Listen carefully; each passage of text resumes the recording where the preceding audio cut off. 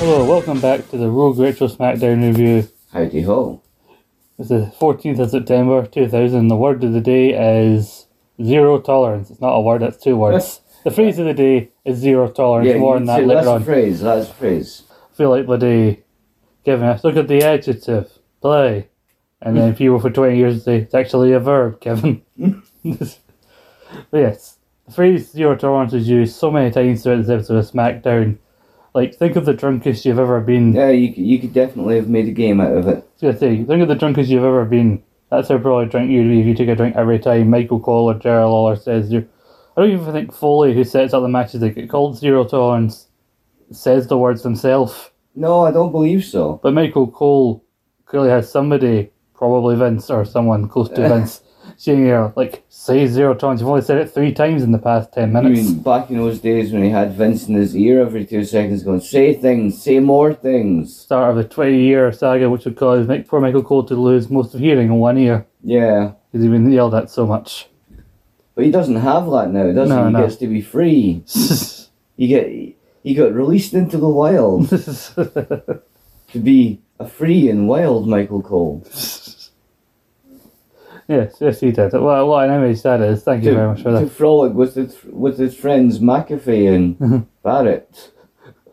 Rumping with the school chums. I thought that's where you were going. And spinach. Anyway. But yeah, SmackDown.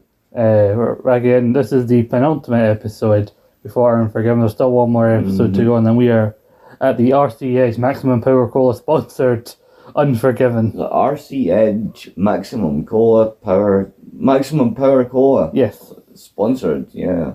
Because they keep mentioning it. They mention the RC Edge whenever they advertise Unforgiven. Yeah, that as a product didn't actually last very long, RC Edge, did it? No, we discussed this last week in my new segment where I take time to randomly say, here's the thing about this one of these random sponsors.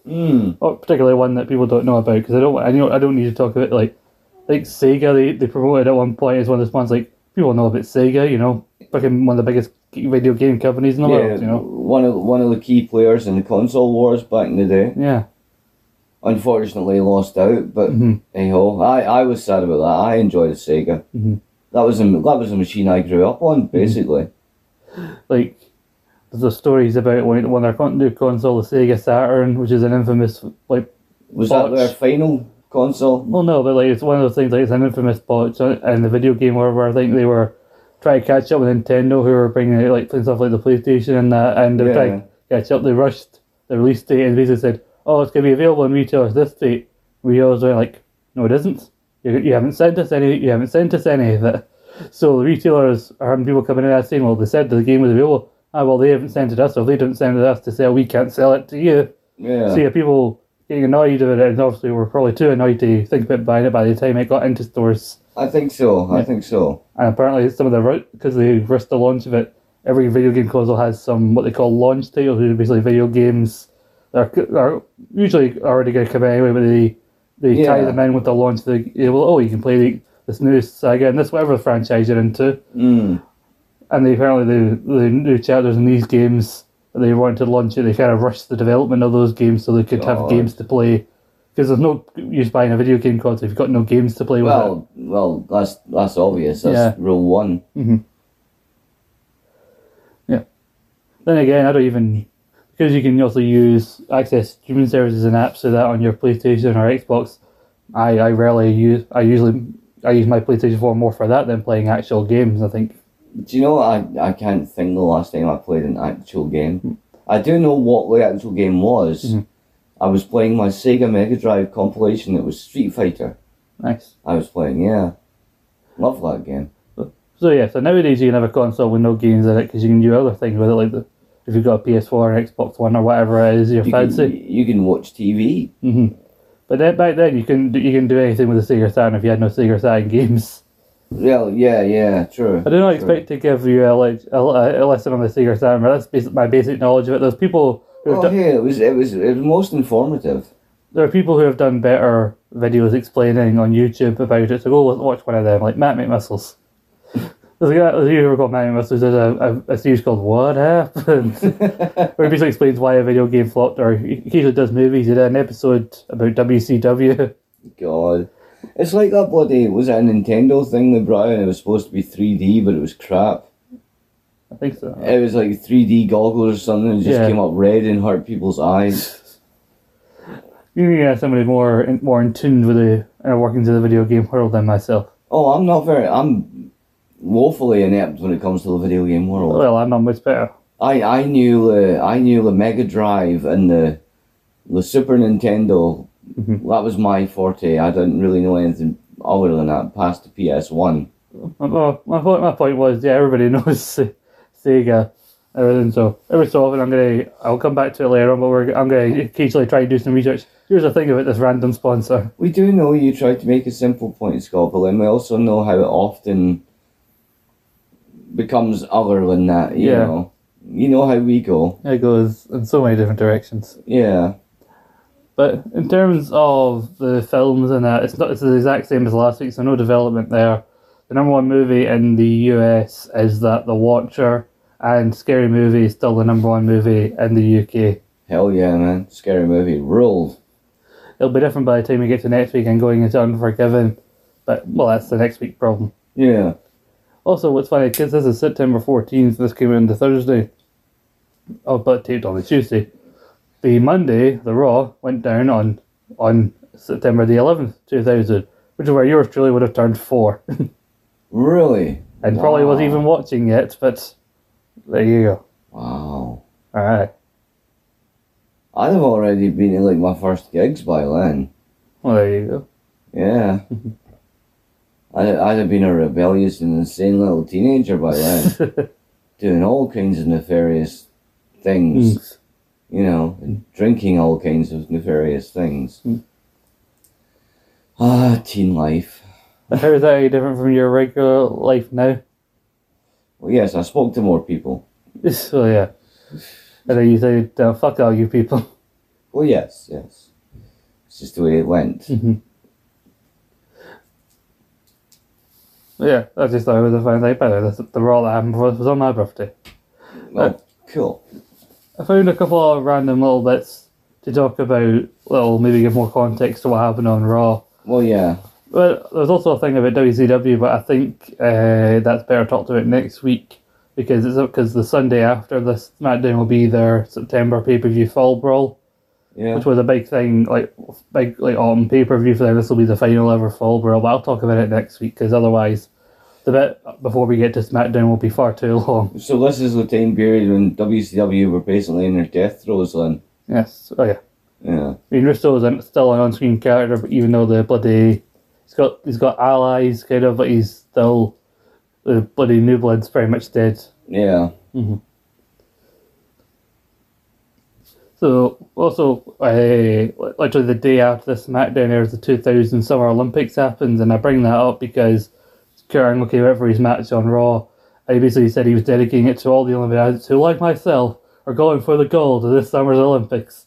So then I thought, how did the US get on? I mainly went on to see how well they did in terms of like the amateur wrestling, like the freestyle wrestling thing like that. But I wanted to see how they got on overall. 2000 Olympics went from the 15th of September to the 1st of October. This went. It was being held in Sydney, Australia, in this particular period. Yeah, I remember that. And the USA actually did pretty well. More than pretty well. They were at the top of the overall medal count at the end of it. They came away with 93 medals, 37 of them gold, 24 silver, and 32 bronze. Wow. Second and third on the podium would be Russia and China, and number 4 was Australia itself as the host nation. So just out of the top 3 for a hosting country. The UK, out of the top 10 countries, the UK was number 10. Oh. So the UK didn't do as well. And I think we had a not so great run of it in the next couple of Olympics, which is why everyone was so sure, we're going to host this Olympics in 2012, it's going to be shit, we're going to do shit, and then everyone was surprised by the fact that a lot of UK athletes actually did very well and won a bunch of medals. It's actually a big year in the Olympics. But in wrestling, amongst all their medals, the USA captured 3 bronze, 2 silver, and 2 gold in the wrestling category. Who got the golds? I didn't look up their names. I don't know. So not Kurt Angle. I don't care about people who win with gold and And I bet you none of them did it with a broken freaking neck, eh? I bet none of them did, no. No. But there you go. Kurt Angle wished the luck to these people who were also going for gold like himself, and at least two of them got it. Yeah. Which goes to show that they were inspired by your Olympic hero, Kurt Angle. Of course. How could you not be? I know. He's just so trusting. Yes. So trusting in this episode of SmackDown. He's such an asshole. I know. What a dick. Yeah. He's not even trying to hide it anymore, I don't think. I know, he's just being a complete asset. The facade is just... The mask is just crumbling away, and you see the true Kurt Angle. The mask has crumbled. Yes. It's gone, and he revealed his smarmy little asshole self. Well, let me talk to you about... Yeah. About Monday Night Raw. Well, I think they were both held in the same arena, Raw and SmackDown, because it keeps saying on SmackDown, for the second time this week, we're invading Phoenix. Yeah. Mick Foley comes out and says hello to the crowd, goes, with all the cactuses out here in Phoenix, I feel like maybe for one night I should have came out here as Commissioner Cactus Jack. But I'm not here to suck up to the fans. If I was, I'd say, here to see the fans, sucking up to the great fans, right here, in Phoenix, Arizona. So you suck up to the fans, but then you suck up to the fans. Then he talks about Steve Austin coming back, Unforgiven. He's given the culprit until Unforgiven to come forward, otherwise he will conduct his own investigation. Then Foley says, I don't want any harm to come to somebody before Unforgiven. I want the right justice to be sought, so I will be conducting my own investigation into who ran over Stone Cold. So Sherlock Foley is on the case. He didn't say that, I called him that. I know. But he says that Austin has waived all criminal charges, but there will be repercussions for the guilty party, which basically explains to you why Sterling, the cops, never get involved. But Austin's like, I don't want to go to jail, I want to kick his ass myself. What? But then yes, I want the guilty party to come down here and confess. There's a bit of a gap. Then the Rock's music hits and everyone's a bit shocked, and Jerry Lawler and Jerry Lawler and JR are like, no, surely not. Is Rock here coming to admit? I knew it, JR. It was the Rock's final car who got ran over Stone Cold. Who had the most game? Look at him, he's the top guy around. He's the W champion. And the Rock just immediately puts to bed that it wasn't him. I want Steve Austin to come back and give what's coming to him to whoever ran him over, because they do mention it was Rock's car, but then the Rock said back after Survivor Series when they had these cops going around on an episode of Raw, and a few people who went like, "Oh yes, that was my car that ran over Stone Cold. But if you had done your jobs, you would have known that earlier in the day I called your police department to say someone stole the keys to my rental car." So, so it wasn't the Rock who did it, but maybe it was someone doing it for the Rock. Maybe we'll see in a couple of weeks. Who would do it for the Rock? And how well it would go for them too. Yeah. So the Rock comes in and goes, I'm not here to confess anything. I'm not here for one reason, payback. Particularly wants payback against Kane for attacking him at the end of Madden. And he does call Kane the #1 contender. So again, I was saying it last week. I'm saying it again today. I'm wearing my Kane shirt because it's one that Paul got me. Thank you very much, Paul, for that one. But I stand by Kane. He is the rightful #1 contender. None of this fatal 4-way bullshit. This would not be a fatal shit. When The Rock versus Kane, the main event Unforgiven, with Taker and Playboy, they could do whatever the fuck they want in the undercard in their own rematch. So, up the Kane. That's not a phrase, is it? No, that's not a phrase. Moon the Kane. Moon the Kane. Aye, there you go. I support Kane. In 2000, not today. And then Benoit comes in and goes, how it should be. I'm the best technical wrestler alive today. I've already... Blah. Brings up Phil. I beat you, The Rock. You know I beat you. And then Kane and Taker come up. Kane doesn't get a chance to say anything because Taker comes after him. Yeah. And he's like, since everyone's talking about title shots, let's not forget about the old dead man. And then Foley's like, hold on. And then it starts a big brawl. And then Kane accidentally whacks Foley with an elbow and sends Foley tumbling out the ring. Big old fight at the start of Raw. Foley then backstage after commercial saying, I will make a decision regarding the #1 contendership later on tonight. But as for later on, we'll have a tag team match. The Rock and The Undertaker. Just with Kane and Benoit. And then Benoit tries to get through to Kane talking slowly so Kane can understand him. Say, Kane, Yeah, we need to work as a team. Teamwork. I don't know why you're so untrusting. Maybe it's because you didn't get enough attention as a kid. Maybe you were picked last for kickball. I don't... But today, we need to work as a team. And King just grabs him. I was never picked last. What? I was never picked last. Alright, then that's the important bit of this segment. Mm. To be fair, if he was anywhere as big as he is now, when he was a kid, you'd want him on your team, even though, like, he's a weird... I know his face looks weird, but he can fucking kick. Look at him. Aye. The size of him. Yeah, then he had the Rock and Undertaker kick in front of each other, and Rock tries to see if he can trust Undertaker, and Taker just advises them not to piss him off. Mm. Which weirdly was also Jeff Jarrett's catchphrase, so Undertaker decided to take Jeff Jarrett here. Don't piss me off. Just waiting for Undertaker to start using phrases like slap nuts, which was a catchphrase that Jeff Jarrett uses. As long as we don't see him, there'll be Jeff Jarrett shuffle, you know. But I would love to see Undertaker ride down the motorcycle with a wee guitar on his back so he can start swinging guitars at people. No lead pipe, just a little guitar. And just a wee guitar. So we have the tag team match. Foley's on commentary, said he's going to go up close and personally see the match. He's made it a no DQ match as well. Rock gets isolated, and then for some reason Kane, I swear, breaks up a crossface while Benoit's going on, even though they're on the same team. So soon Kane wants to get the win himself. Yeah. Undertaker, Benoit and Kane get the win because Benoit's going to be hit with the last ride. And Kane comes in, boots the Undertaker in the face, Benoit flips over and rolls up the Undertaker. Mm. But then the guys all start fighting afterwards anyway. So Foley on commentary says it's going to be a fatal 4-way Unforgiven. And The Rock, it fades to black as The Rock hits a rock bottom on everyone. Kane gets chokeslammed by the Undertaker. Jared's mid-sentence like, oh yeah, fuck on that. It's like so heady, even right up to the final bit, all this stuff going on. But also, I want to talk about Angle and Jericho. Not Angle and Jericho. Jericho's going to factor in a second, but Angle and Triple H. Where Angle goes up to Ric Flair in his wee makeshift office, which we later find out at the end of the segment he's on some sort of pulley thing, and the guy drives him away. Yeah. Like, right, let's go. Have a nice day. They comes in, Angle's like, I hope you're alright after that happened there with Kane. Well, Kurt, I appreciate your insincerity. He's like, it isn't fair, I gotta wrestle TNA tonight. Triple H is in wrestling. I was like, alright, I'll find a suitable opponent for Triple H. And Triple H is in his dressing room getting ready for his match. He says, what is the deal with Angle? First he copies me by trying to take on TNA tonight. Now he's going to Foley saying how I should be wrestling.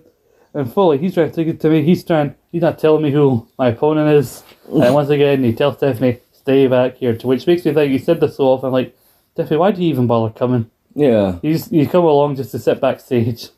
And you never listen to him. You always end up in the ring. Aye. Yeah, it turns out to be Chris Jericho. And Jericho's like, I don't know. I know you're upset. We got Stephanie kissing Kurt Angle. Angle kissing Stephanie. Angle kissing Triple H. I don't care. As far as I'm concerned, you can all kiss my ass. So it's a bit of a brawl between these two. Stephanie does come down. Angle tries to tell her no, she should stay away, but Triple H stops them from sending Stephanie away. Yeah. But then all of a sudden, X-Pac just runs in and decides to batter Jericho. Yeah. Which gets Triple H DQ'd, and Triple H and X-Pac actually get into a 7 match. Literally, I hate it so much for bloody X-Pac, and Triple H is starting to move into this almost face-like tweener thing. As soon as Triple H shoves X-Pac, is one of the biggest reactions from the crowd, and they're like, hey, into that wee dick X-Pac. Get him. But Angle does fight TNA, does a wee speech about supporting all the Olympic athletes. There's a bit where Triple H is backstage watching Angle get beaten up by TNA, he's just laughing like look at him, man. And then at one point he's so focused on the match he turns around and cuts back to him again, and he doesn't notice that Stephanie's not there. She again has went down to ringside to see, like she tries to stop Trish Stratus from getting involved in the match. Yeah. Then TNA if they pull her into the ring, Triple H has to save her. And then Angle and Triple H start fighting each other. They knock down referees. Elbows Stephanie, and then Angle knocks Triple H back, and he accidentally lands on Stephanie again. Yeah. Like he's fucking dropping an elbow on her. And then they're fighting some more. Stephanie rolls down the apron. Angle gets sent to her, sends her flying off the apron.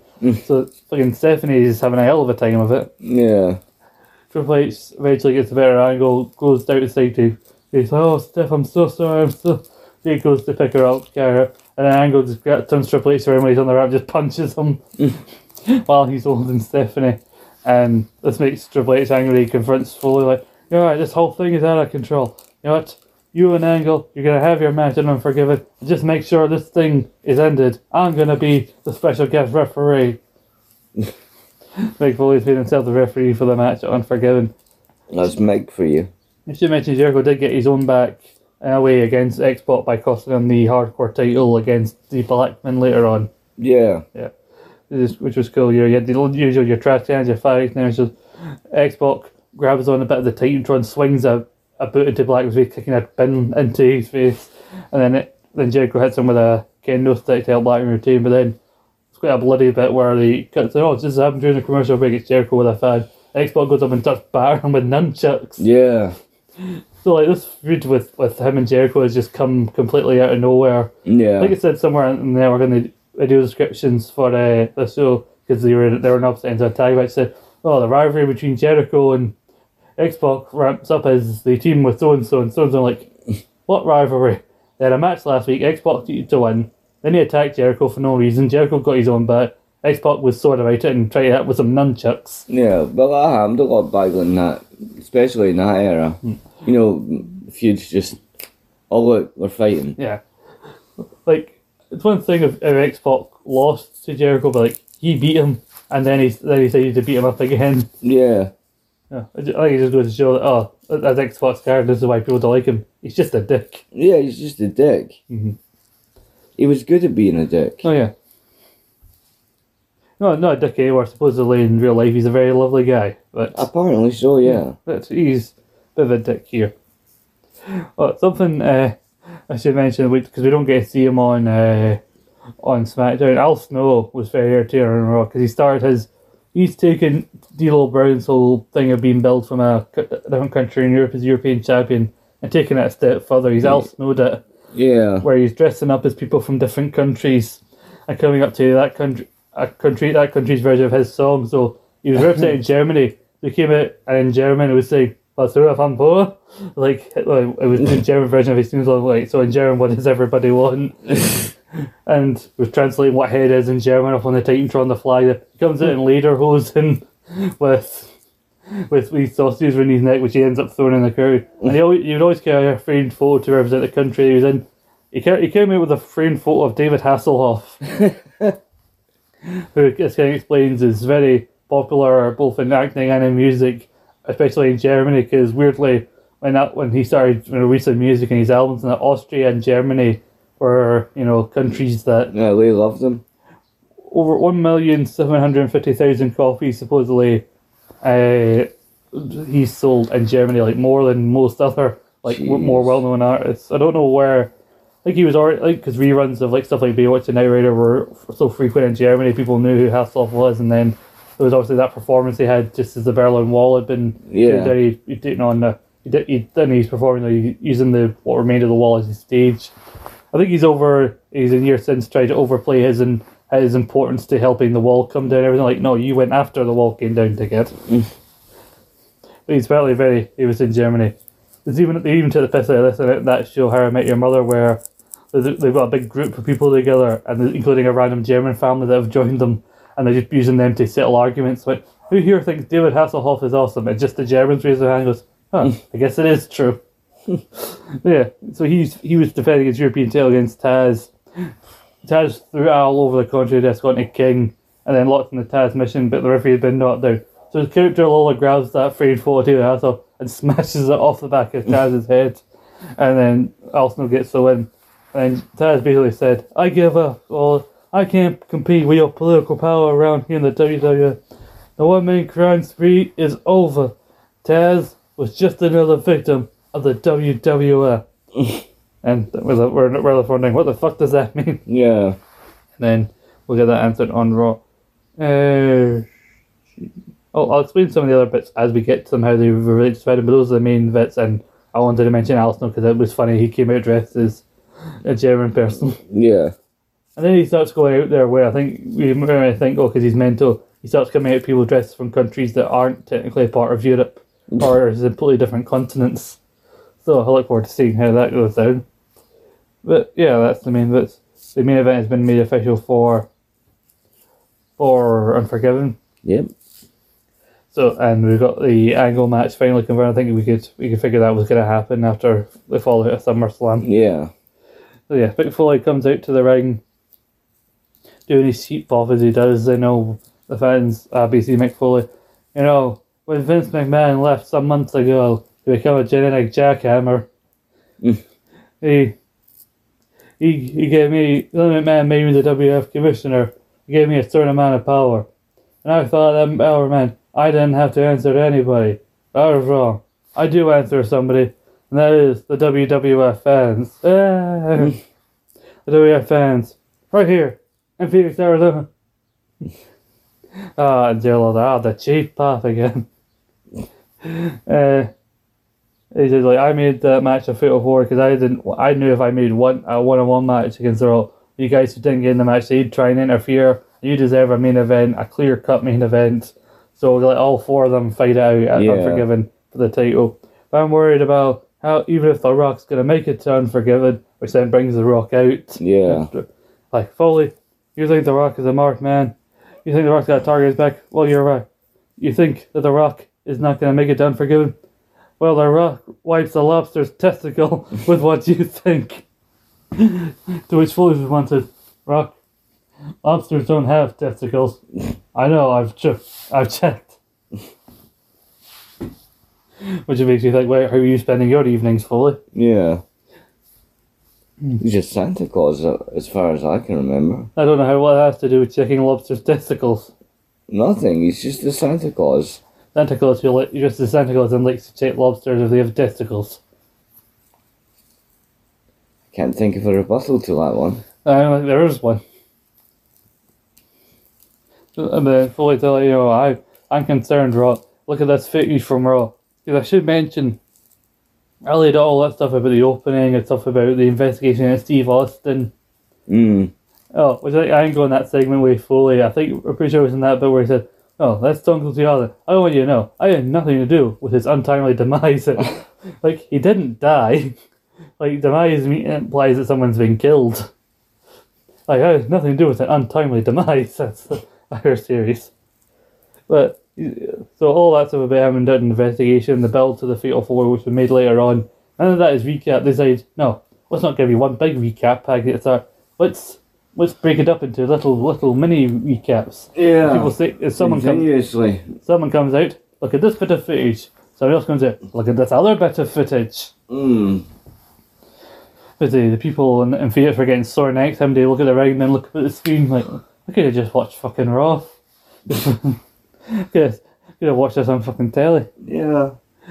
So he's like, I'm concerned about The Undertaker, about his intentions. You know, he shows in the footage about the interaction between Rock and Taker before the tag match. He's like, I see a look in his eye I've only seen before he threw me off the Hell in a Cell. Which then brings out The Undertaker.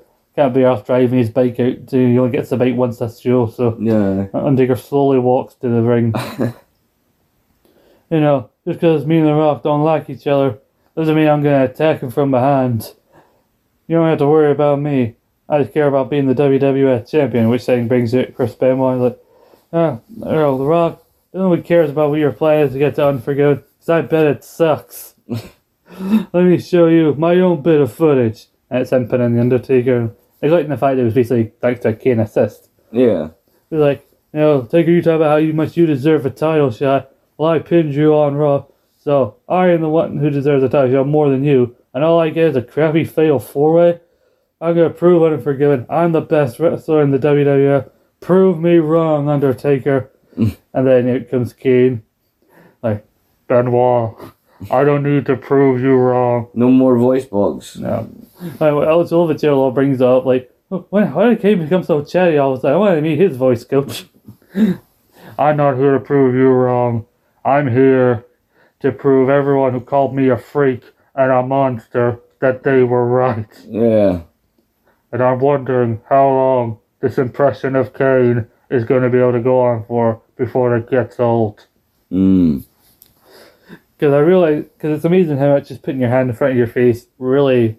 Well, that was 2000s, right? So another 3 years, give or take. Yeah. Well, no, I mean, how long is my impression of Kane going to Oh, I'm not going to be able to do his impression again because really the mask is really pressed up against his face.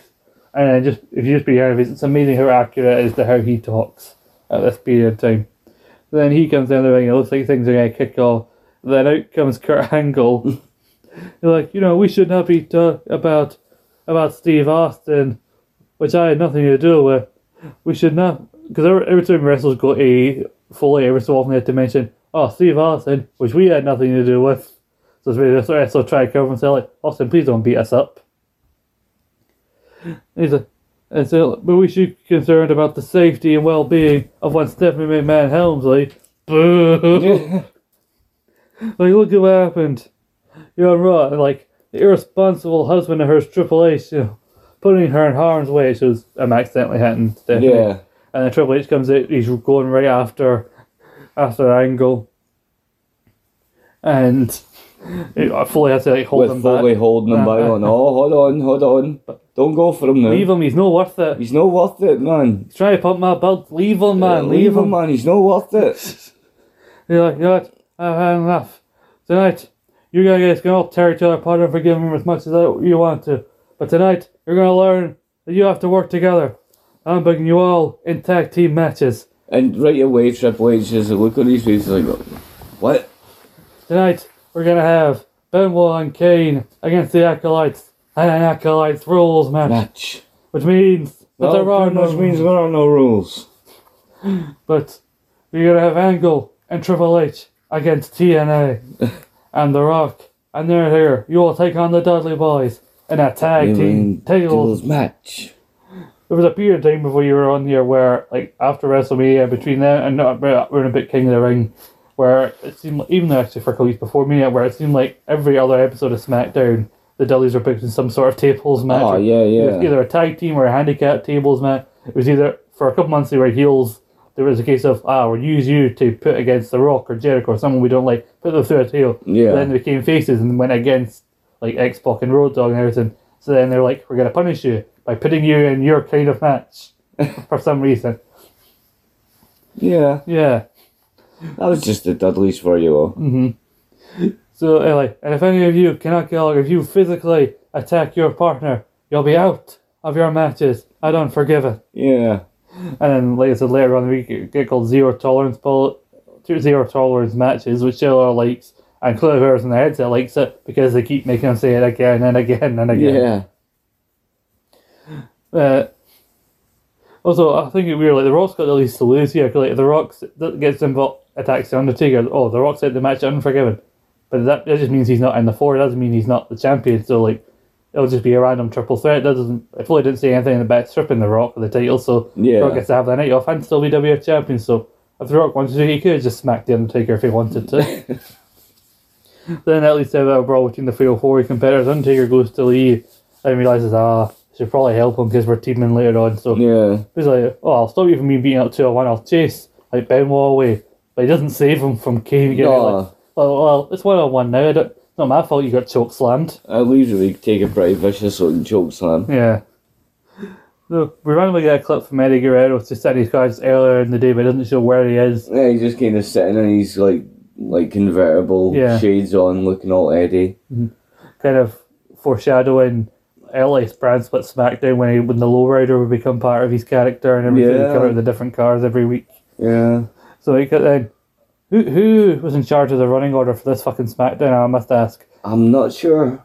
I'm really not sure. Because Kane and Benoit were in this opening segment, so then they went up the ramp, then had to come back out and do their full entrances again to do the Acolytes rules match. Like, could we have not flipped this around with something else and have them come out later? Or just have Kane and Benoit stay in the ring? Like, Kane stood tall at the end of that last bit, so have him stay out there and have Benoit out there. And then have the Acolytes come out. But there's many ways they could have more sensibly done it, but they chose to go with the way they went with. Also, when I talk about Acolytes rules, that is not a thing. Like, this has not been made especially advantageous now, so by the way, it's an Acolytes rules match. No, it's just a hardcore match that they're saying Acolyte rules because, Acolytes. Yeah, if the Acolytes had a specialist match... sure. The Acolytes... The dog is there. Yeah. If the Acolytes had a specialist match, it was more so the barroom brawl, which we've seen them do. That was kind of rubbish. Yeah. But like that's more their special than like, oh, it's Acolyte's rules. What does that mean? There are no rules. Just hit them. But then you need to pin and submit your opponent, so technically that is a rule. There are no rules, except one rule. It's the Spanish Inquisition of match stipulations. God. The one rule, there are no rules, there's the one rule, and pinfall. And 2 rules, no rules, and you must win by 3 rules, you must win by pinfall, submission, and also there are no rules. Yeah. Kane and Benoit. Benoit gets attacked by the APA right before Kane can even get down. Kane makes his way finally down, brawls with Bradshaw for a little bit. Yeah. He does manage to save Benoit from getting pinned, and Benoit repays him by fucking off. Deciding, no, I didn't attack you physically, but it doesn't mean I can't walk off now. So, to keep the Monty Python's wrestlers going, he bravely walked away. Oh. When the APA reeled their ugly heads, he turned his heels and bravely fled. He did indeed. But then Kane actually manages to do pretty well for a little bit on his own too. A little bit. Yeah, as a sidewalk slam at one point. Bradshaw jumping off the middle rope with a bloody shoulder tackle. Yeah. But then he goes to set up for a choke slam. That's why I call him Ron Simmons instinctively there. But yeah, Farouk. Yeah. Person. Farouk attacks Kane, breaking up the choke slam, which stretches Kane long enough for Bradshaw to bounce off the ropes. Fucking clothesline from hell. Yeah, hellacious looking one. Mm-hmm. And Kane gets pinned. Double pinned as well. Yeah, they both stack up on top of Kane. Which I thought, I remember going into this like, oh, we've got 3 proper tag teams against a bunch of guys who are having matches, who are usually singles wrestlers who are having matches at the pay-per-view. I thought, oh, all these tag teams are going to get chewed out. You're really fucking over the tag division of this SmackDown. Then they're like, oh no. They actually proved that the tag team wrestlers, because the singles wrestlers couldn't get along, the tag team wrestlers more fun up came out on top on this one. Yeah. Which is, when you think about it, is the way it should be, but WWE in later years would have this weird fascination of like, you don't like each other, but now you're a tag team. Oh look, you're tag team champions now. Yeah. Yeah. Yeah, Kane got pinned because Benoit is a dick and walked away. I was wondering, well, doesn't that put him in hot water for not helping his partner? Well, I think it just means you can't like attack each other. Like basically, like, don't attack each other, but it also means you don't have to necessarily help them from being beat up. Mm. You know, there's a loophole here and everyone's exploiting it. Ah. Triple H expects AGL and Mick Foley for big deal. You know I can't team with Kurt Angle. I'm gonna tear that guy apart. You can't put me at 10. I said, like, well, you're gonna have to work with Kurt Angle. I know you want to tear him apart. You know, I know that maybe I played some part in helping in this whole situation, which, yeah, he did. Because he was the one kind of stirring the shit and was like, it was really a shame when he did that thing with Stephanie. Let's look at a clip of it right now. So he's helped stir these issues. So now he basically got Foley out of his own guilt, decided he wants to be the referee to make sure these two finish it. But anyway, that's what you're going to have to do it, otherwise you get no match at Unforgiven. But then, there's a moment here, I think quite a few people know of this one. This is a really notable moment of this episode of SmackDown. Eddie Guerrero, earlier in the day, is at the Playboy mansion. We're not quite sure why at first. Yeah. But it gives them a chance to heavily promote the shit out of China being in Playboy. Yeah. Because on SmackDown, because on Raw, you had Eddie on his knees basically apologising to China. I'm sorry, like you gotta control your temper. Right? I know. And like, I beg you forgive me, like, no, I want you, I love you more than I want a partner in the ring. I want you as my partner in life. Like, God, who was writing this? And then she manages to convince her enough to forgive him.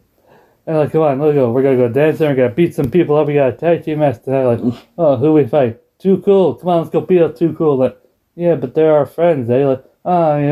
Well, it's not about winning. Either way, we'll have a good time afterwards. So the other match against Too Cool, which Eddie seems reluctant to tag China into, there's a fight where I think Grandmaster goes to pick him up for a slam, and Eddie's feet accidentally knock China off the apron. Scotty hits the worm on Eddie.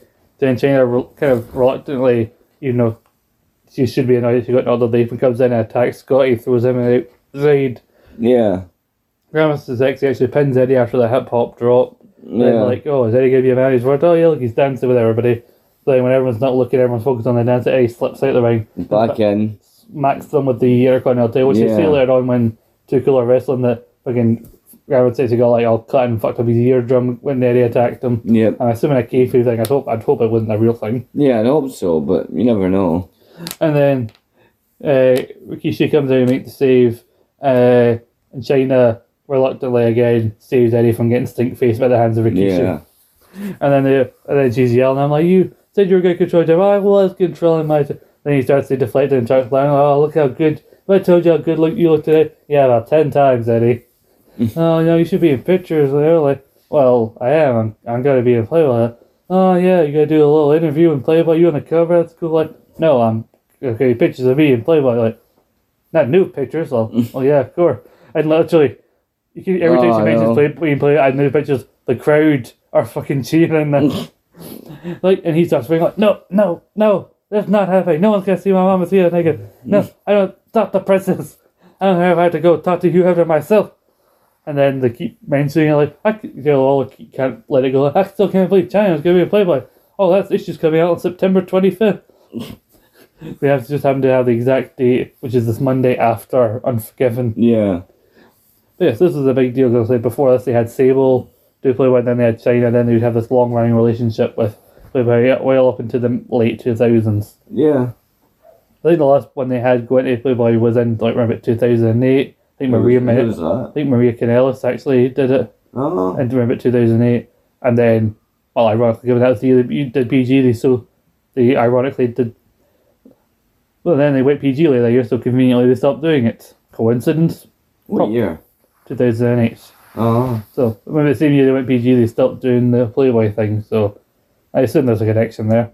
But, I mean, I've heard Sunny in interviews, before she went totally off the rails, saying that basically, like, Sable brags about being the first woman in the WF in Playboy. They only asked you because I told them no. Yeah. Well, of course, that's at least according to Sunny.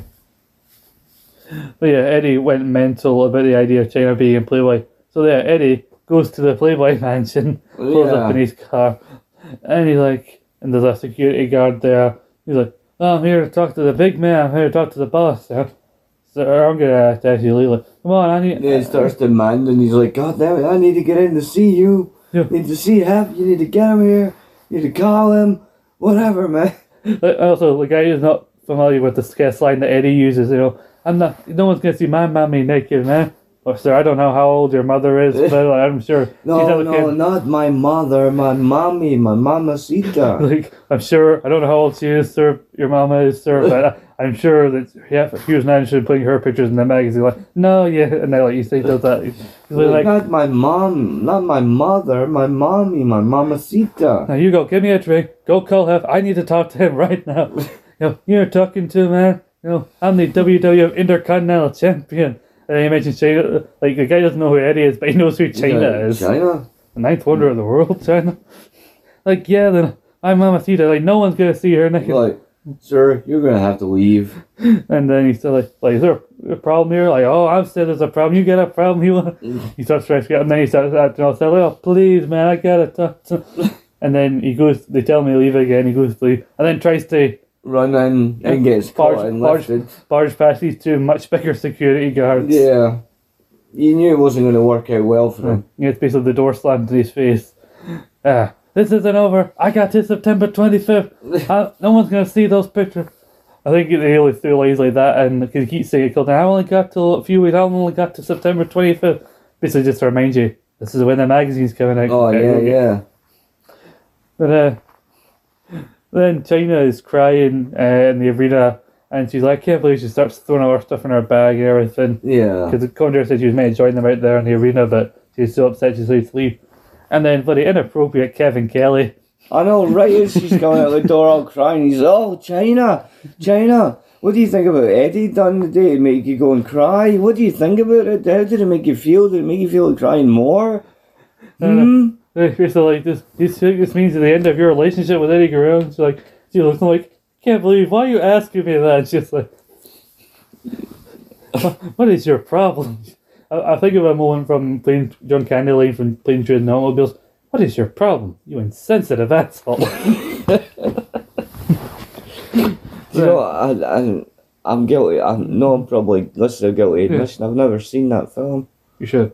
Yeah. It's weird that it's gonna set in Thanksgiving period, right? But obviously Thanksgiving's so close to Christmas, so there's always Christmas decorations kind of around and everything. And I keep calling it all the holidays and everything. So I feel like sometimes I do watch that around Christmas sometimes, but like then I feel weird. Like it's a film you can watch at Christmas, but also you don't need to watch. But it feels somewhat Christmassy because obviously as a British person we don't celebrate Thanksgiving. No, America has, I think, what is known as the holiday season. You know, and they have their Thanksgiving. Which is a little bit before the Christmas. So, I mean, at times some of them have 2 turkey dinners, you know what I mean? That's the thing about Black Friday. Like, Thanksgiving is usually a Thursday and then the Black Friday is the following day. And then we've taken that basically as a day where we can just get some stuff for much cheaper. Yeah. But right, that's all Thanksgiving is really. It's a chance to practice for the big dinner you're going to eat a month later, Christmas. Aye, it's a practice turkey dinner. Sit down with people you don't like to eat a bunch of food. The practice sitting down with those people. But this time you have to give them gifts. And they give you back shitter gifts in return. Not all the time. Sometimes they give you back gifts of a similar quality. Sometimes. Well, ones closest to you do. Those who you only see at Christmas. Like for example, me, my mother and that got me a Fire Stick. Yeah, it is awesome. No, I'm saying, I mean the ones who you see all the time or like are closest to you. The ones who you mainly see because it's Christmas. You're like, well, they're probably getting me something, so I have to get them something. There you go, Scott. You can have some chewing gum. I didn't ask for the chewing gum, but thank you. There you go. You can have a piece. You can hold on to that for now. Only a piece. Yeah. Well, happy holidays to me. Yeah. Then we have a group that will actually feud with China a little bit later on in the year over this whole Playboy thing. Yeah. Okay, please into it. But yeah. It's like we've got this angle with 2 people who are in somewhat of an abusive relationship, and now one of them's going to be in nude pictures for a very well-known adult magazine we're promoting on this show, which is promoted as a show for all ages. Again, why don't the PTC like us again? And on a related note to the PTC, RTC are coming out to the ring now with their brand new member. Yes. And remember, Val Venus, who clearly doesn't feel comfortable in black trousers, they come out dressed in all white, his big white trousers. Yeah, it looks like he's going to a golf tournament. I thought he looked more like a milkman, if I'm honest. Which makes me think I want to see an American version of like the Fala Ted episode with Pat Mustard, but Pat Mustard is played by Val Venus. And his old porn star voice, coming up, showing out with the milk. Hello, ladies. That'd be pretty cool. Val Venus, there's a lot of hairy babies out here, and I think you are the hairy baby. It's a hell of an accusation, Stephen Richards. Yeah, obviously, we haven't seen Val in a week since he got abducted. Haven't seen him in a week. Wow. I know, it's a long time in 2000 for someone to be off TV. But yeah, he's been off being brainwashed. I just imagine Stephen Richards had some sort of Clockwork Orange style thing of holding Val's eyes open and showing him like inappropriate. So, and then Val showed up in his regular gear on Raw during a time. I think it was against the Acolytes, against Bill Buchanan and Goodfather, and it looked like you want to interfere on behalf of the Acolytes to get back at RTC, but no, he ends up distracting the referee. I think accidentally it helps RTC get the win, and afterwards he properly, like unprotected, smacks Bradshaw right across the fucking top of the head with his chair shot, beating him up, and then which basically confirms that he's in the RTC now. Now here he comes out there with Richards, and one thing that Michael Cole mentions is like, it's pretty scary that he can get someone like Val Venus to join his cause, which is what they should be doing. The scare, kind of weird, creepy nature of Stephen Richards, that he can get all these guys around to his way of thinking. So he's especially the former pimp, the former porn star and everything. But the rest of the time they're like, oh, look at this ghost Stephen Richards. And they keep calling him old white socks because he's wearing white socks with black shoes. Like that's the most offensive thing about him. Like, look at him, white socks, this self-righteous asshole. the top, back in the day, the top of things that right at the top of the list of things back in the day that JR didn't like, Triple H, when you see those clips, are going, you dead son of a bitch. And just below that is someone wearing white socks with black shoes. Yes. Third is someone not liking his barbecue sauce. Yeah. No, third is Vince McMahon making jokes about him on air. Fourth is someone not liking his barbecue sauce. And fourth is people not selling, which he'll point out even when he's in a match he's commentating nowadays, where he'll just fucking comment on something that went wrong. Like, you're not supposed to draw attention to that nowadays, Jim. Anyway, yes, RTC come in and Val, they're like, you people seem to be under a misunderstanding. I was not brainwashed. I was so focused on my own goals and aspirations, things I thought I had to do to put titles around my way and get your approval. I was blind to the moral injustices that were happening around me. I met Steve Richards. They asked me 2 questions. One, were the things I was doing, really benefiting me? And 2, was I making the world a better place? And the answer to both those questions is no. Selective censorship is not wrong, but turning your back on the things that are wrong around here, that is wrong. And we basically reinforces the message. We will, censor. We will make this place right by any means necessary. And so then that leads to the match here. RTC, including Val, against Too Cool and Rikishi, who come out with the Godfather's ladies again. Or his former ladies. Scotty gets isolated for a little bit. Val Venus, takes a stink face for his I must say, the ending of this match is strange, but, It's fairly quick. If you, No, Val doesn't get the race. My notes are all running together. Yeah. But Val gets sat all in, though, at one point, because he tries to sunset flip. Like, you don't do that on someone with Rikishi's side. He just goes like, sits on him. Yeah. And then Teamer just tries to get involved, and then I was thinking, like, it seemed like the classic style, but he's going to think he's getting with him, but someone's going to get RTC or was going to attack him, but no, he actually does get sync face, which I kind of appreciate, and then that distracts, I believe it's Teddy Long, the referee in this match, and he tries to get Team Richards out, which then leads to Eddie Guerrero coming in, and spraying mace in the face of Rikishi. Yeah, and then kind of pummeling him, beating him off stairs and shit, and then beating him some more, and I'm like, what the fuck? And Scotty Dolly tries to grab him, Eddie fucking knocks him back, and then Val Venus grabs him. Very wicked looking blue thunder bomb. Yeah. By Val Venus on M, and the white RTC get the win there. I had a random thought here, it's stupid, but go on. Jericho calls his show, so Jericho, the Pot of Thunder and everything, Pot of Thunder and Rock and Roll. And I thought to myself, Jericho was trying to think of new finishers a couple of years ago, then that's why he's done this weird back elbow move. And one point I randomly thought, that's cool, variations to the Blue Thunder Bomb. I thought, why didn't Chris Jericho ever use that and call it the Bomb of Thunder? Be very cool. See, people should be paying me for these fucking ideas. I've got gold here, gold. We should. Well, yeah, even though China saved Rikishi, the fact that Rikishi even thought about doing a stink face, on Eddie on Raw clearly is enough for him to attack Rikishi. And this is going to lead to, I should basically mention now because we'll probably make it official by next week, it's going to be Rikishi versus Eddie for the IC title at Unforgiven. Yeah.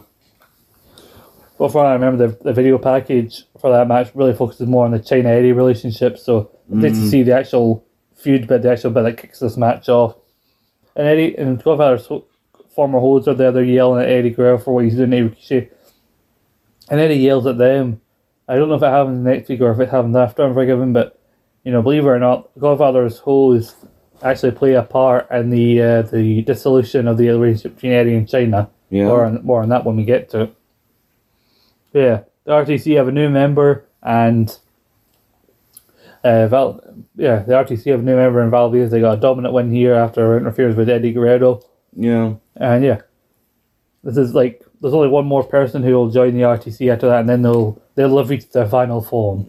Their final form. Would that person who ends up joining them, does that person, if I'm correct, become an ipso facto leader or co-leader of the group? I think they do, yeah. Yeah, I thought so. Mm-hmm. Well, I think other than Steven, this person gets like the most mic time. Yeah, well, this person was good on the mic. I mean, nothing against Val or Goodfellas, because they get their fair share of time, and like the rare times they get Bullet, he more than not actually delivers more than some people would have guessed. But yeah, Bullet was pretty good on the mic when you gave him a chance. I think Richards and this person, are the better members there. We'll just say it's Ivory. Ivory's going to be there. Yeah, it's good. It's Ivory, yeah. But it's like, not like people don't know. Yeah, people know. I mean, I mentioned the thing with China. The main thing is about her and China, because that then blows off to her and China in a program for the women's title. Yeah. But which would lead to China's final WrestleMania. Which also, China Ivory was on Raw. It's briefly shown in an RC Edge Maximum Cola Rewind or the WF Rewind of the Week or whatever. Because remember, it's not just cola, Power Cola. RC Power Cola. Mm-hmm. Basically, it just showed that Ivory fought Lita on Raw for the women's title, and Lita won with a moonsault. Only one of the legs connected with, and it looked like it went right across the fucking chest of Ivory, which must have sucked it. And I'm wondering if that's the moment she decides these bloody women with their thongs hanging out hitting dangerous moonsaults. I'll join Steven Richards, it's fine. Because like they were talking about fighting a good fight in Val's promo. We'll fight a good fight against vulgarity, against inappropriate content, and we will fight a good fight against scantily clad women. I decided to fight this fight against women. We're actually going to need a woman to do some fighting, otherwise we look like arseholes for beating up women. Yeah. Unless they're China, because China doesn't care about getting in the ring with men. No.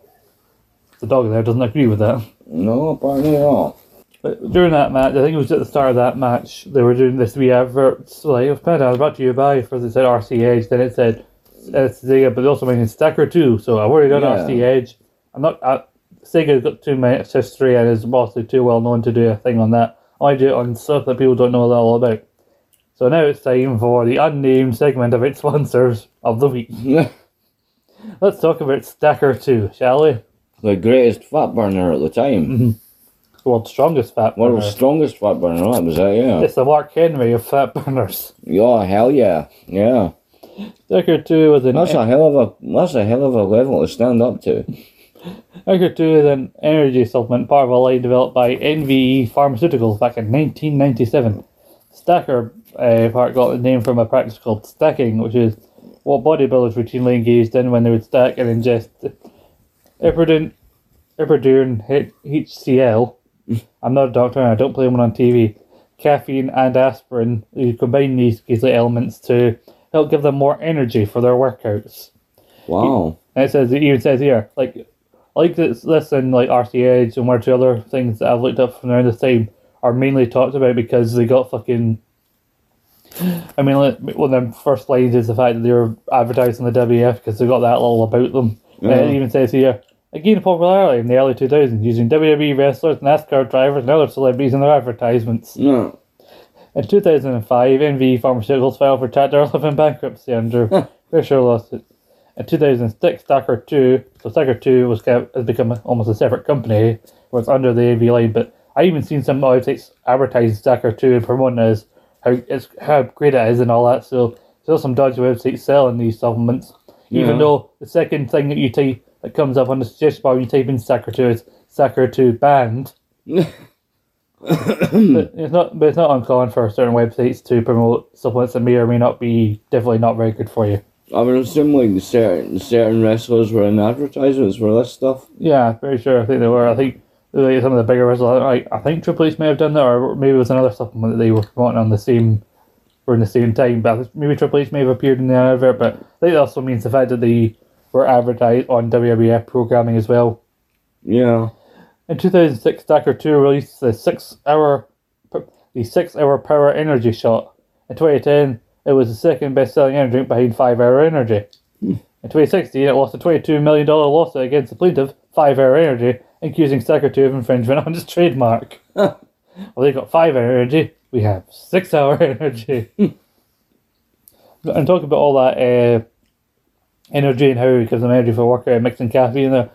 Each serving, which is one capsule, of Stacker 2 contains 200 milligrams of caffeine, which is a lot. It's probably not.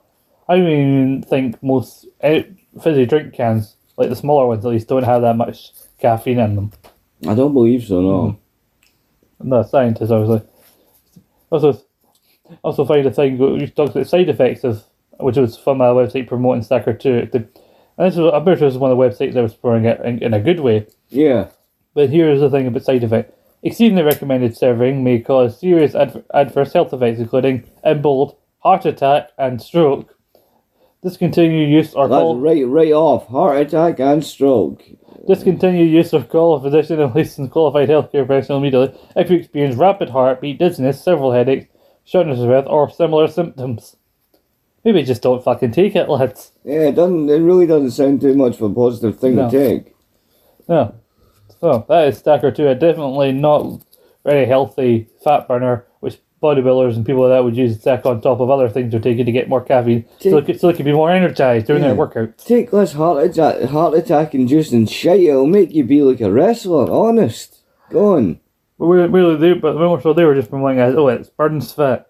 And more from that, when you say this thing burns fat, people think, oh, this will help me. Not realising that when you take stuff, any supplement, even the ones that do work, you need to do a certain amount of exercise on top of that, because they'll use up a certain amount of energy and burn calories and everything. But there's a certain amount of research as well before you invest in any of these things. Yeah, definitely know what you're getting into with these kind of things, or even, like I said, consult physicians or somebody who's a pharmacist who might know about supplements that are actually beneficial to the human body. Yeah, I mean, neither myself nor Scott are anyway are fitness freaks. Far from it, in fact. Scott is a walking man, at best. I like my walks, my long walks. Scott is fitness for his walking, and I enjoy my walking, but I think that's our limit. We do walks. I mean, I'm not got a little bit of a gut here.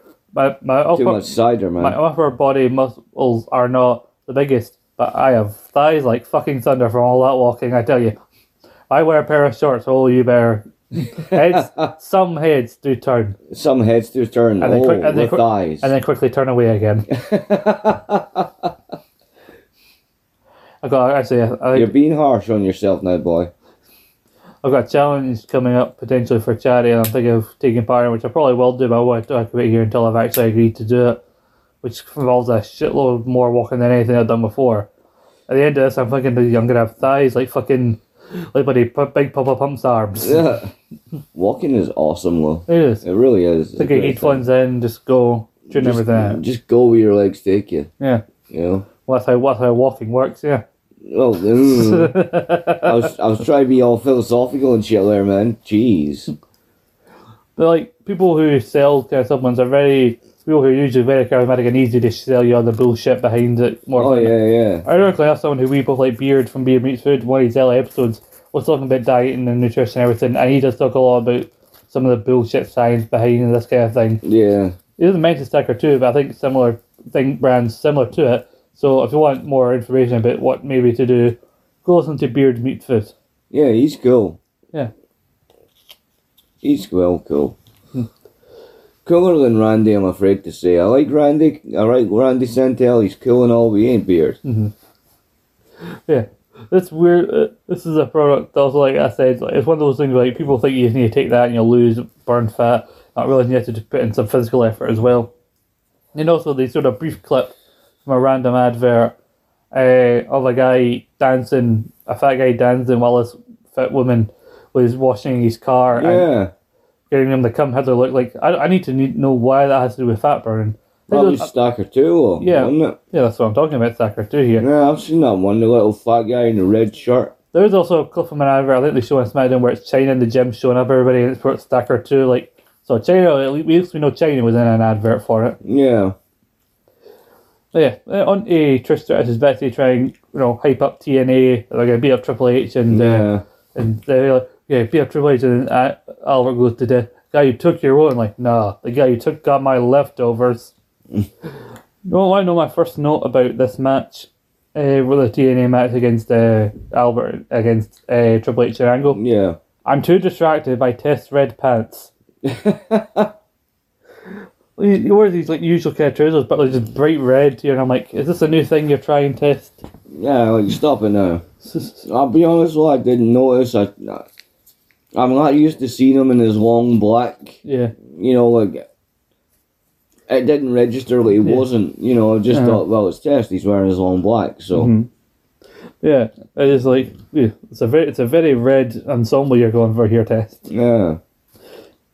But Triple H is there, he lets Angle start and he just laughs at Angle getting beat up. Yeah. They're very forceful in how they're tagged, because Angle quickly tags out Triple H, and then Triple H kind of just does like big chops on across the head, like, there you go, that's a tag, that's not me being physical, I'm just tagging you in. And then there are several points where Angle tries to dare Triple H, going, go on, hit me, you'll not get your match, go on, hit me. And Steph comes out with some bruises inside of her face as well. Yeah, looking all annoyed. Because Trish could try and get involved earlier on, and then Stephanie comes out, grabs Tess' leg when he's sitting up for a boot in the corner, Then Trish grabs fucking Steph and just throws her down. Yeah. Angle tries to get in her face. And then there's another point where Angle's on the apron like, alright, go on, hit me. And that distracts Triple H enough for Test to sneak up behind him. Full Nelson slam. And a phrase I never thought I'd say on this program. Test pin Triple H. Yeah. Yeah, finally, Test, you got your redemption. That's worth not missing out on all those WWF title shots and marrying the boss's daughter and all the power and the money. Test. Triple H is going to go on to multiple more world titles. What are you doing in the next month or so, Test? Oh, you're going to be in a hardcore title match, are you? You're going to be beat up by Steve Blackman, are you? Because there's going to be a big 6-way match with a hardcore title. I figured they haven't made it official yet. I just remember Test being involved along with one or two other people. Well, I know I'm probably going to want to know the result of that one. Well, not know it, but I hope it's good. Mm-hmm. You know. So yeah, Test actually beat Triple H, which made me think, maybe the Dudleys will win later on, because of all the teams I thought didn't have a chance, at least amount of chance, I thought TNA, Triple H is not going to lose to TNA. But he did, and he was pinned by Test. Which is weird because, maybe they thought they had to give Test something. Mm-hmm. You know, well, give him a Triple H win. Let him get a pin on Triple H. So you had the match with him and Triple H on last week's Raw, and then there's handicap match on last week's SmackDown, where Triple H didn't act like he was in danger at any point. Yeah. And now basically further hand that point in, you beat me. That's because I was attracted by that little dickhead because I want to beat him up. Yeah. Yeah, it's good for a Test. At least you get something. I feel like that woman at the start of Life of Bride. Oh, that's good. He's getting something. He said, I have the time. Oh, totally. Listen, all the Tests. Apparently, he's going to inherit the earth. There comes Edge and Christian, who admit that they did not run in Stone Cold. That is suckative at the highest level.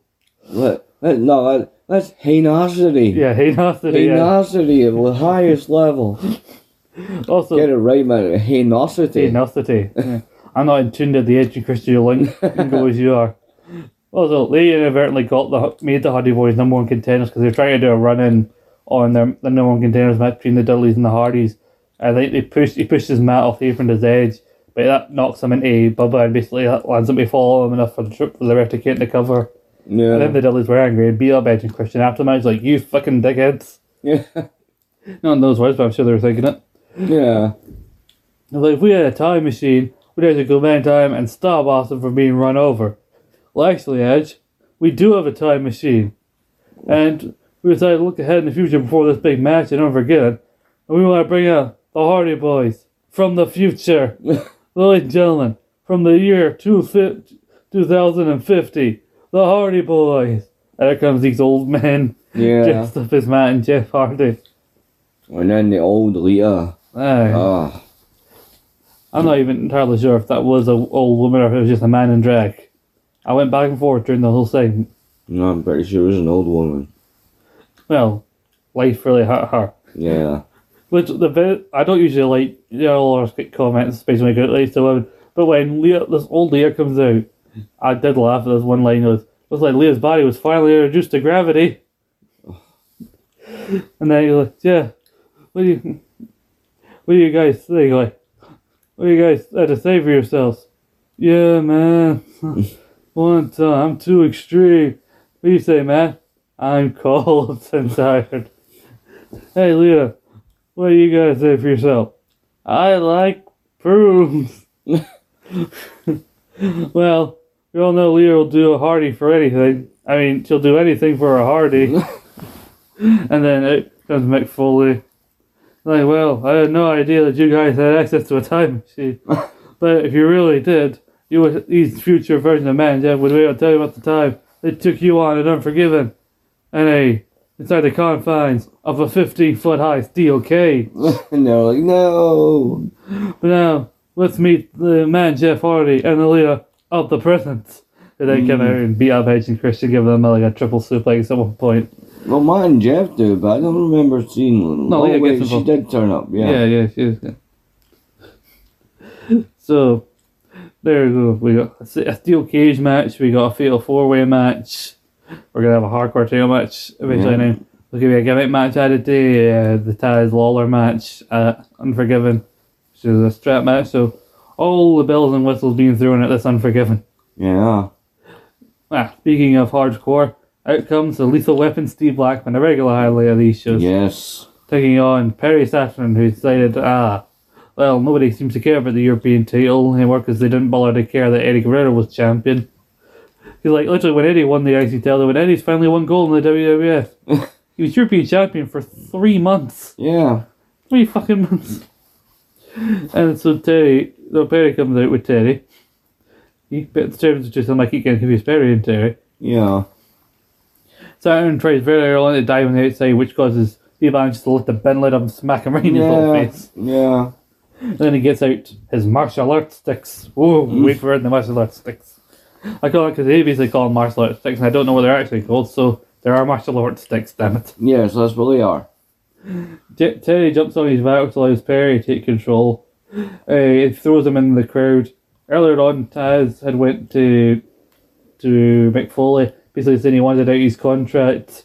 Mick Foley's pissed around like, listen, I'll give you a match, 1-on-1 with Daryl Lawler, Unforgiven, and I'll make sure he doesn't screw you have any more matches before then. Because I'm basically a no contact clause between them. He can't touch you, you can't touch him. Alright, that's fine. Alright. And then he says the laugh at Foley jokes when Foley puts his well in the match down and goes, hey Taz, I am your father. But no touch, no contact. You better not screw me. So then Taz, as this match is starting, moves a fan out of the way from behind Michael Cole and Jerry. Hey buddy, move, you're in my seat, move. He's sitting there with his popcorn. Hey Lola, hey, how good old NC, have some popcorn. He just starts throwing popcorn at Lola and starts heckling, laughing out loud. Heckling him. Why don't you turn? And then like, there's a bit where one of the guys sits by the bed like, oh, what a Danny bro, this is a slobberknocker, ain't it, king? What a slobberknocker. So they're brawling in the crowd to Saturn and Perry. I got distracted from this point onwards because of Taz here, so I didn't really do too much here. Then we get the classic, Saturn decides, I'm going to just jump with this bin close to my chest and hope for the best. And so Blackman kicks into his chest and then pins him for the win. Yeah. Eventually, after the break, Lola gets Taz ejected by security from the ringside. He does have a thug life born, so he throws at them before he was like, give me back my son, I'll see you in Unforgiven, Lola. Undertaker's backstage spitting out his fucking chewing tobacco right on the floor, like dirty bastard. Clatty, that's the word I'm looking for. Clatty bastard. Aye. Undertaker, seems like there's still some mounting issues between you and the Rocky. You guys gotta be able to get along. Undertaker spits out as his buddy Kevin Kelly's disgusted at that, as rightfully he should. Like, me and Rocky, there's no secret me and Rocky, we aren't friends. Hell, we don't even like each other. That doesn't mean I'm gonna attack him from behind. I can work with the Rock, as long as he don't do nothing to piss me off. And then we get a integration back out again. This time they're teaming with the most popular man in the WWF, X-Pac. Against Chris Jericho and the Hardy Boys, in which we get a replay, not only of the bit we already saw with the bloody old Hardys, but we got the recap of the vicious attack with the nunchucks from Monday Night Raw. Yeah, and the stamps on the head and all. And Michael keeps talking about X-Pac, I don't even know what's gotten into him since his breakup with the Road Dogg. He's out of control. Now he got a shoving match with Triple H, one of his oldest friends, King. And then I wonder why. And I don't know why they did that. Like, what, you don't think he's got reason to be pissed off at Triple H? Yeah. Well, yeah. Basically, you did kind of forget about him for once the whole thing with Stephanie really took off. Yeah. Well, plus originally turning on him in favour of Shane as well. Oh yeah, there was that as well. No one remembers Mania 15. That's because Mania 15 was mostly shit. Mostly, but it had that, and it had the match between Undertaker and Bossman.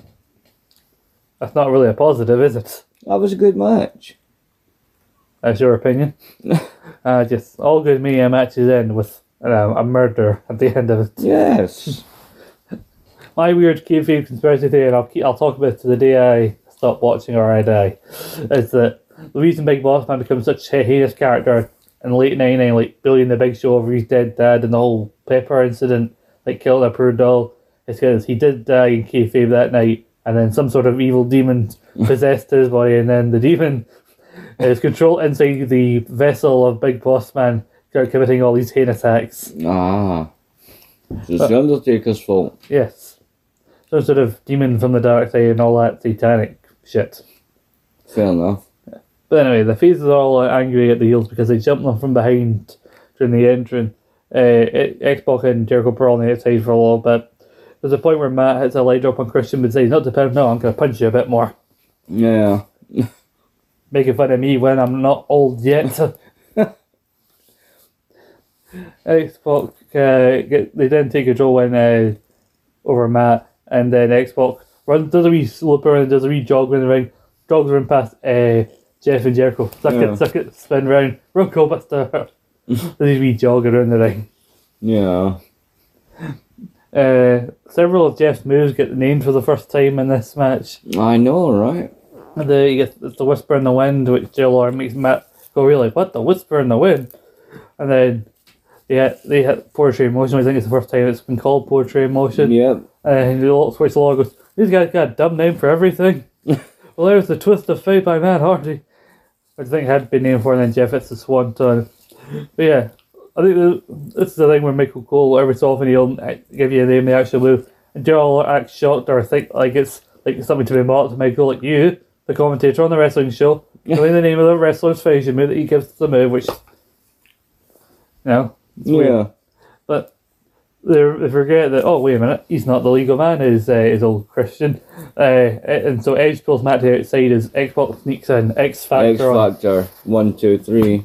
Not only did the heels win, but the most hated of the three heels is the one who pins the most popular of the faces. And he won clean too. Yeah. So then he quickly runs away, does Xbox when he sees Jericho trying to get into the ring. Yeah. He is brave, Sean Wolfman, shut up. I know one actually. But Jericho's like, nope, I'm afraid I've had to kill you. Then we get these weird vox spots where these people talk about the SmackDown challenge. You think Al Gore and George Bush... Ah, yeah, what the fuck? They never actually ended up doing it, I don't think. No, they didn't. Like, I think, it's a great opportunity. Us young voters, our voices aren't being heard. We're not, a lot of us watch about it. They came in and we should talk about the issues that matter to us. And like they keep talking about, we've registered 60,000 new votes in this non-partisan campaign. And most people I hear talk about this, because not many people talk about this campaign the WF did. But most people I did really scoff at the non-partisan part of it, given Vincent and Linda's, particularly, Republican history. And also, the fact that on Raw, out of the box, what they did with people looking even more glamorous than the ones on SmackDown. There was one woman who talked about the young voters and happened to drop out and they kept this in. I work with a young Republican group of Phoenix. So sneaking that in. No mention of Democrats anywhere. No talk of where fucking Vince's allegiances lie. Maybe I'm reading too much into that, but if they agree to come, here's a Ventura will moderate it and everything. I don't think they ever thought that this was going to happen. They just wanted to be seen to be engaging with the election and inviting them on because they've got. Can you imagine if we actually got them to agree to go?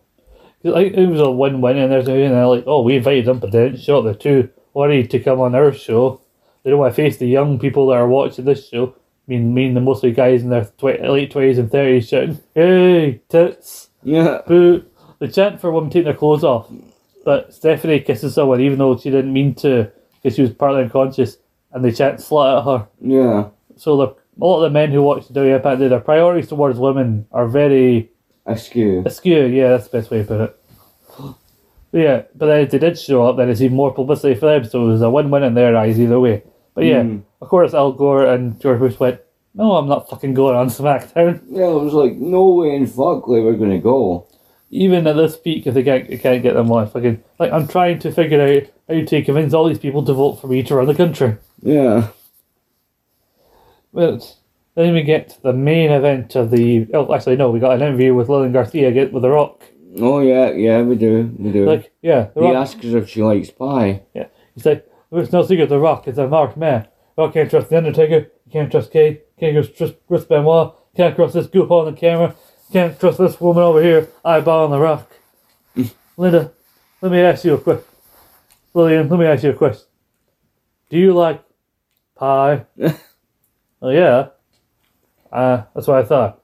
Now, pie, I believe, is a rock metaphor for female lady parts. Yeah. Female private parts. It's by asking if Lillian, a woman that likes pie, is he trying to imply that he says, that's what I thought, is he trying to imply that he assumed that Lillian was some sort of lesbian? Maybe. I don't know why I said some sort of before I said specified that. Like, oh yes, everybody knows there's several types of lesbian. You know? Oh yeah, totally.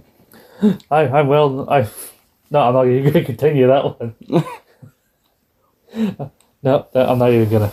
No, you best not do. No. Well, one, because some of the things I was thinking of, well, they weren't funny anyway, so it wasn't worth them. It was very childish and not the funniest way. But yeah, now we get the Dudley Boys taking on Undertaker and The Rock. Mm. And for the most part, The Rock and Undertaker do actually work together as a team. But then there's a point where Bubba Ray looks at The Rock and you don't gotta worry about me, you gotta worry about him. And Undertaker starts walking along the fucking apron like, I think he was said by his something like, oh, you boy, I'm gonna get you, boy. That's how the Undertaker sounds to me at this point. And then there's a point where they're sitting at tables where they're helping avoid each other's partner avoid. Like there's a point where there's a table set up in the corner. Rock goes Irish whip Devon, and Bubba just tries on the other side and basically shoulder blocks. Yeah. By the way, to make sure he doesn't go through the table. Saved his boy from going through the table. Then there's a point where, you know, that classic miscommunication, like The Rock gets knocked in the Undertaker kind of looks behind us. They're like, did you knock into me, boy? Yep. And he tends to tell you not to attack. Did the Undertaker always sound like Hank Hill in this period? Why is every time I try to do like someone like him or also you say I sound like Hank Hill, does every southernish sounding man sound like Hank Hill to you? Well, when you do it, yeah. I don't think he sounds like Hank Hill in my head. You sound like a southern boy. No, Foghorn Leghorn. Oh yeah, he's more like Foghorn Leghorn. Well, I say, I ride on my motorbike. He's somewhere with, he's Foghorn Hill. There you go. That's how he sounds like a really big tall hill that he likes to drive his motorbike then. I ran my back up Foghorn Hill. He's Hank Leghorn then. I'm telling you, done it now. You've gone and made a big mistake. Pissed off the Undertaker. I thought it was unusual for Undertaker in this match because he sold, which he hasn't done since he came back. But also he took the fall. He's the one. Because The Rock got knocked to the outside. As Taker seemed to be fending off the Dudleys. Yeah. He briefly got to try and get The Rock to come back in the ring. He turns around into a 3D through the table. So the Dudleys wins all three tag teams that got put up against the Unforgiven competitors. All won, which was good for the tag division. And you had. And the Undertaker took a loss, which I imagine went something like, Undertaker, we need you to lose here because can't The Rock lose, he's the champion. I ain't losing to nobody. You don't have to be a penny, just getting put through a table. And you can put someone through a table immediately afterwards. Fuck it, go on then. So yeah. Yeah, Undertaker for the last couple of months he's been. But we look at Undertaker's pay-per-view record recently. In a match where he didn't have to be, he was on the winning team technically, but he didn't get the prize, but he wasn't pinned either. Basically, it's almost squashed Kurt Angle a month after he won King of the Ring. Yeah. Match with Kane was thrown together and went to a no contest. I don't think he'll take the fall in this Unforgiven 4-way. No. So Taker is really getting out of being pinned on pay-per-view, especially. Yeah. It's as if they're protecting him. Mm-hmm. Protecting him, better than the fact that he's out of shape, but you know. Well, yeah, there is that. That's glaringly obvious. But then Undertaker gets pops back up. It's, I believe, one of the Dudleys through a table, and I think he does attack The Rock as well, because you know, well, the match is over now. Yeah. And Rock is basically thinking about what the Undertaker's done to him as the Undertaker rides off his motorbike into the sunset. Yeah. We drive up Foghorn Hill. Is that going to be a thing now? Am I going to be tarnished with that forever? Well, it's not tarnished with it, but I think it's funny. It is funny. Mm-hmm. It is. That was my intent all along. Yes, that is SmackDown. Really fun, I thought. I mean, you get around the fact that there was all these like, oh, it's not zero tolerance. Did you know matches zero tolerance? If they fight each other, there's no match. Unforgiven. Yeah. It was a little strange, but I will say the matches and the card of the show I actually quite enjoyed. Yeah. You know. I enjoy all the intrigue. Like, it's probably more so nowadays, knowing what I know about the whole I did it for the Rock. Can carry on, you know. Yeah. And all wrestling fans of a certain age will know how successful and fantastically great that heel turn was for Rikishi. Like, lasted barely a month, I think. What was it, one pay-per-view? Well, the thing with him and Austin last his time as a heel would run all the way up until, like, his last appearance at pay-per-view for a while would be at No Way Out the following year. That was 6 man? No, he wasn't. No, that was Armageddon. He did a run-in because he and Haku might have a tag match with the Brothers of Destruction at Mania X7. Yeah. Then Rikishi got injured, missed the whole invasion. And like the week before Vengeance in 01, he comes back and he's like, "Oh, look, it's a happy, smiling Rikishi. Look, he's given Vince a stink face. Don't forget about the fact he tried to murder someone." Yeah. Like, you saw him when he came out at number 1 at the 2002 Rumble. He got a big pop there. Yeah, he did. And then he would go to SmackDown as kind of a baby-faced character. And he would stay a face for the rest of his run there. But I'd say, so injury probably was a factor in the fact that his push died as well. Yeah, it could have killed the push, but I think it's weird because they teased him as a face, like challenging him. He did get a couple of title shots on TV against Triple H. Yeah. And like, it was treated like a big deal, like they were going to sell it, but then they decided when they finally gave him his push towards the title, well, he'd be in the title picture with the main eventers and everything. Yeah. They decided to do it as a heel, maybe because he's a big Samoan guy, like, so like this big guy, like you can't have him selling as a face and everything. You know, he does that great inside out bump. You need to have him as a dominant heel, like evil guy who plans to run people over. Well, he didn't plan it. We'd learned there was someone else involved, but yeah, I'm getting too far ahead of the whole mystery. Don't want to spoil the journey. It's about the journey, not the destination. Little intrigue for people, man. Yeah. Little intrigue, yeah. you know. Like I said, it's journey, not the destination. Because in this case, the destination is shit. That's why people say that. People try to remember how good the journey was, the things they enjoyed about the journey, to cover the fact that they were disappointed when they got to the place they were going. It's all about the destination no one wanted to go to. Yeah. But he did it for the Rock. But that has been fine. And also, what would your thumb be for this show, Paul? And what would be the thing that you would recommend? I would say I would give the show a solid thumbs up myself. And I would probably recommend the TNA match, actually. I think the match itself is pretty good for wrestling quality. You know. I like the fact to see Test actually getting a pin on Triple H, so. Come for the wrestling quality, stay for Test red pants. Yeah. Also, you could say the Hardys match, because that was kick-ass, you know. Yeah, that's that. I'd say I'd recommend maybe the Eddie segment just for comedy value, I think.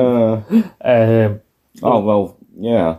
You got the hardcore title thing. Maybe not as good as some of these other matches, but you know, Perry, he can be in there with worse people than Perry Saturn. It's just that I think it could have been in there with someone a little bit more fluid. You know, Perry's a little, you know, out there.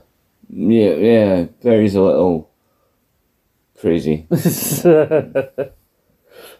I think that's basically what I was saying, but I'd maybe recommend either the Eddie thing or maybe I'd also recommend the TA match. I think out of the three, actually, I think I enjoyed that the most. Yeah, it was a good match, you know. And as I always say, especially to Brian when we were watching it, I said to him, I always felt Albert was seriously underrated. Like, we could have really gone somewhere with Albert, man. He was a solid big dude. He was fast in ring, powerful dude, you know, good wrestler. We could have done a lot with him. I heard like him himself, Matt Bloom, did a lot of work in Japan as well. Yeah, Giant Bernards. Yeah. But yeah, I think maybe the other thing with that TNA one is because out of the three matches, I think it's, like you said, it's best for wrestling quality because like the first one is too short. Yeah. The last one really is all about Rock and Taker, and you kind of think you know where it's going to go, but it's surprising to see Taker take the loss here by getting be the one being 3D to the table. Yeah. But yeah, it kind of ends after the post match stuff is kind of what you expected it to be. So I think the most entertaining one is the the TNA one, and like I said, I gave it a thumbs up as well. Yeah. So it's been not a bad build so far on the road to. I mean, the first week after SummerSlam was a bit because they hadn't really started saying it. They were just kind of rehashing and stuff falling out of SummerSlam. Yeah. But next week, given that everything should be finalised and we're ready to go, the card's taking shape. I'm hoping for a good go home show, and then obviously we get Unforgiven itself. All these matches that we've been talking about, but also the return of Stone Cold Steve Austin. It'll be something to see. It'll be cool. It'll definitely be cool. I'm looking forward to Unforgiven, I've got to say. You know. I don't think I've ever seen Unforgiven all the way through. I know that's why I've seen the cage match and I've seen the Fatal 4-Way, but I've never seen it all the way through. Hardcore match I've seen as well. Do you know, I don't know. I've seen this Unforgiven, so it'll be a new experience for me, so it'll be pretty cool. The Unforgiven logo is a weird shape. It looks like the kind of shit back tattoos you see random people getting. Like, I'm a big muscly guy in the gym with a big tattoo, the same shape as the bloody Unforgiven logo. Yeah. But then like, you see guys like Brock Lesnar with back tattoos, like, you don't want to tell them that they're back tattoos or let them hear you say it's shit, because they will tear you apart. You don't say that to a man who has a fucking sword tattoos on his chest. I'll tell you what, Brock Lesnar doesn't need no stacker too. No, he doesn't need that. He hunts and butchers his own meat, that man. Yes, he does. So, and he lives in the wilderness because people are not his forte. Mm-hmm. He likes his privacy and his hunting. Like Shrek. I live in the woods. I put up signs. I'm the beast incarnate. What do I have to do to get a little privacy? Aye, let's publicise it. Aye. I mean, he doesn't have the most intimidating sounding voice. His voice is a bit more high pitched for you. I've got to say, in regards to Brock Lesnar, though, what in the name of shit is Cody Rhodes thinking? He's going to get mollicated. Yeah, he doesn't care if he gets mollicated. Like, he's going to, but Brock's going to eat him. Like, he's got a very high pitched voice for his size of Brock. But anyway, if there was any way to make him less intimidating, dub him over with fucking Shrek. With fucking Mike Myers and Shrek, that'll make him less intimidating. Make him take some helium. And then have him cut a promo. He already sounds like he's fucking taking some helium. I don't think his voice has not got much higher to go. It would sound like Judge Doom from Who Framed Roger Rabbit. I thought you were going to say he'd sound more like fucking Undertaker and Suburban Commando. You're dead, Mr. Ramsey. Jeez, no wonder you guys never talk. But then I'll come out around at the same time that he was feuding with Taker for the title, or at least the same year. I think so, yeah. I think so. So he easily beat Taker in there, and then tried to beat him in there, and when he couldn't beat him in he went and bitched about it. Oh, he hit my neck. My neck would never even touch the fucking floor. Aye. Whining old cunt. Anyway, that's not what we're talking about. We're done with talking about SmackDown. We're going to ride off it up the hill like Undertaker. And we'll be back next week to talk about the go home, everything, final little bits you need to know before Unforgiven 2000. Now I'll be here to recap what happened at Fall Brawl 2000 for your enjoyment. Awesome. But that has been the Rogue Retro SmackDown review. Make sure to follow Rogue Opinions at Rogue and Scorpion on Twitter and Instagram. Follow Scott Balls on the podcast at Best Beer Ramblin'. You hear me and Paul talk about other things in the world of wrestling. You can hear it also on the Rogue Opinions feed, so both our feed and the Rogue Opinions feed are on all good Android podcasting sites. Spotify, iTunes, Google Podcasts, probably wherever you get your podcasts. We are there, just like rating or reviewing your platform choice. Also, like me and Paul's Facebook page, facebook.com/Rambling Podcast. On Scott Paul's Island Podcast, we've got stuff about Monty Python's Life of Brian. We've got stuff about we're doing Fraser, we're doing some stuff to do with title belts. We've got our Clyde the Guest page. With that, we've got so much other stuff going on over there. Yeah. And also, great at the back catalog, because Paul's been here since running about just before on King of the Ring. Officially, he's a full-time co-host, so you got all that back catalog, and then you can take your episodes before that from other co-hosts I've had. But so if I speak for me and Paul, he's been here since just before King of the Ring, so this is your first time, so go back from there and onwards. You'll pretty much catch up very quickly. Yeah, that has been the Rogue SmackDown review, and from Paul, I have been Scott. And from Scott, I have been Paul. And we'll see you next time for the go home to Unforgiven. See ya.